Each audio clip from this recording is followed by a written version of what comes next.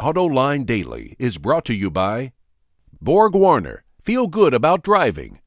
Bridgestone, your journey, our passion. Dow Automotive Systems, improving durability and increasing design flexibility with Betamate structural adhesives at dowbetamate.com. And by Hyundai, new thinking, new possibilities.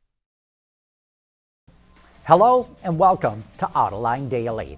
BMW reported its financial earnings for the first quarter of the year, and they look pretty healthy. The company sold 487,000 BMWs, Minis, and Rolls-Royces, up nearly 9%.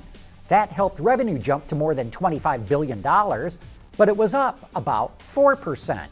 Usually, we like to see revenue go up by the same or similar percentage as sales. This suggests that BMW is discounting prices or selling a less rich mix. Earnings before income taxes came to nearly $2.8 billion, and it put just over $2 billion to the bottom line. Of course, everyone in the industry will be comparing BMW's earnings to Daimler's. And how interesting that Daimler beat BMW in most metrics, except for what is arguably the most important one, the bottom line.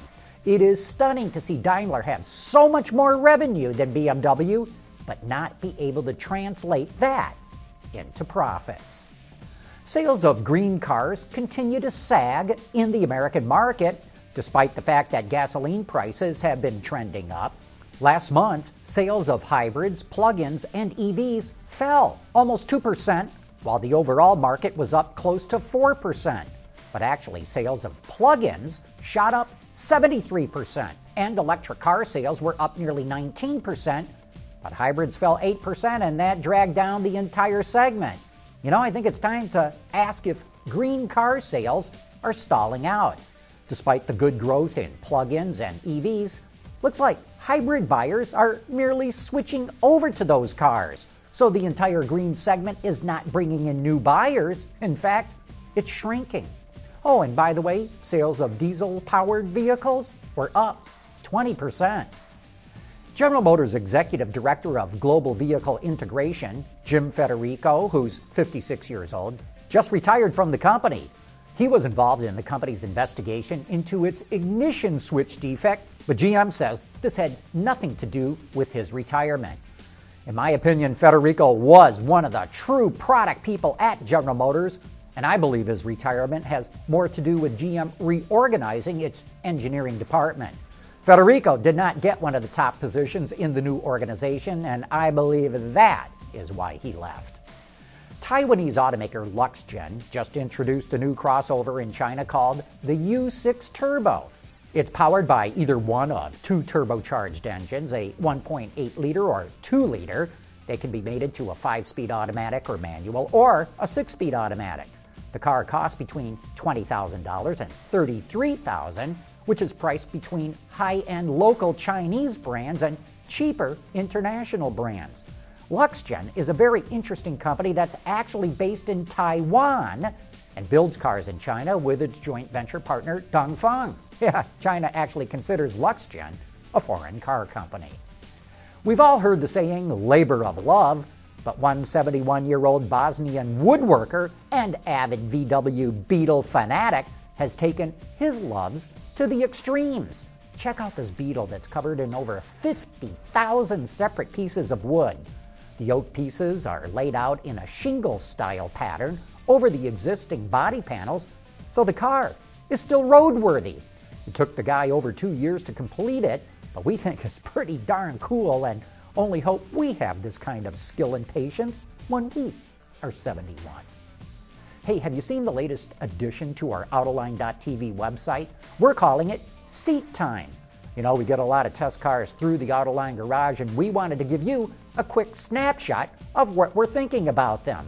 This includes everything from vehicles that may not hit the showrooms for another few months to the multitude of models that are already out there. So if you want our no-nonsense opinions, head on over to our website, Autoline.tv, and click on the Seat Time icon. Coming up next, we're going to take a look at the all-new Hyundai Genesis. Proven on the track. and on roads around the world. BorgWarner turbochargers improve fuel economy and reduce emissions without sacrificing performance. BorgWarner, official turbocharger supplier to the Izod IndyCar Series. Hyundai has been dancing on the edge of luxury in the American market for the last few years, first with the Genesis and later with the larger Equus. But both were niche vehicles that did not strike fear into the heart of its luxury competitors.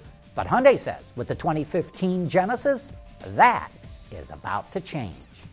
So we took some people out of luxury cars, out of Mercedes and out of Lexus and put them into Hyundai, but we're going to have more of that this time. About 45% of our business is from existing customers that are Hyundai customers that are going to move up into our products. We might have lost them before because we didn't offer them anything. So that's about 45% of our business. About 55% of our business is new conquest customers, new customers, completely different customers. And on this vehicle, many more of those customers are going to come from existing premium products over to the Hyundai. We think this vehicle stands up very proudly with no compromises and a tremendous value. And some of that value starts with the new exterior of the car. Hyundai says it's a natural design progression, which is why it's called Fluidic Sculpture 2.0, a more simple, refined, and harmonious look than the previous generation. But looks aren't the only story. Hyundai engineers have outfitted the car with a number of improvements to take on the German-made market leaders like the E-Class and the 5 Series, and they even hired some extra help. So one of the key things in terms of aiming to compete fully with premium mid-luxury sedans was really focus on the chassis and the driving dynamics. I talked about having a more rigid architecture than the BMW 5 Series, so it allows us to tune the suspension to be more compliant as well as delivering more control. And we really wanted to have an independent third-party company that's renowned for chassis dynamics to come in. So we brought in Lotus Engineering. They basically provided validation to our tuning to ensure that we were at world-class levels. Engineering the Genesis for this mid-lux showdown meant an all-new dedicated platform with suspension enhancements. And though the base engines remain the same, the 3.8-liter Lambda V6 along with the 5-liter Tau V8, the Hyundai team managed to increase MPGs despite the fact that the car is about 100 pounds heavier.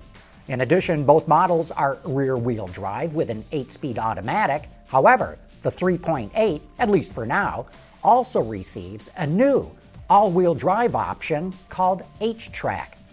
Meanwhile, when it comes to the interior, there's a long list of upgrades, starting with new seat and trim materials, to the first ever heads-up display in a Genesis, and a bushel full of technologies that include the next-gen BlueLink telematics system, a suite of safety software, and 2 world's first features that Hyundai is launching on this car, starting with a CO2 detector.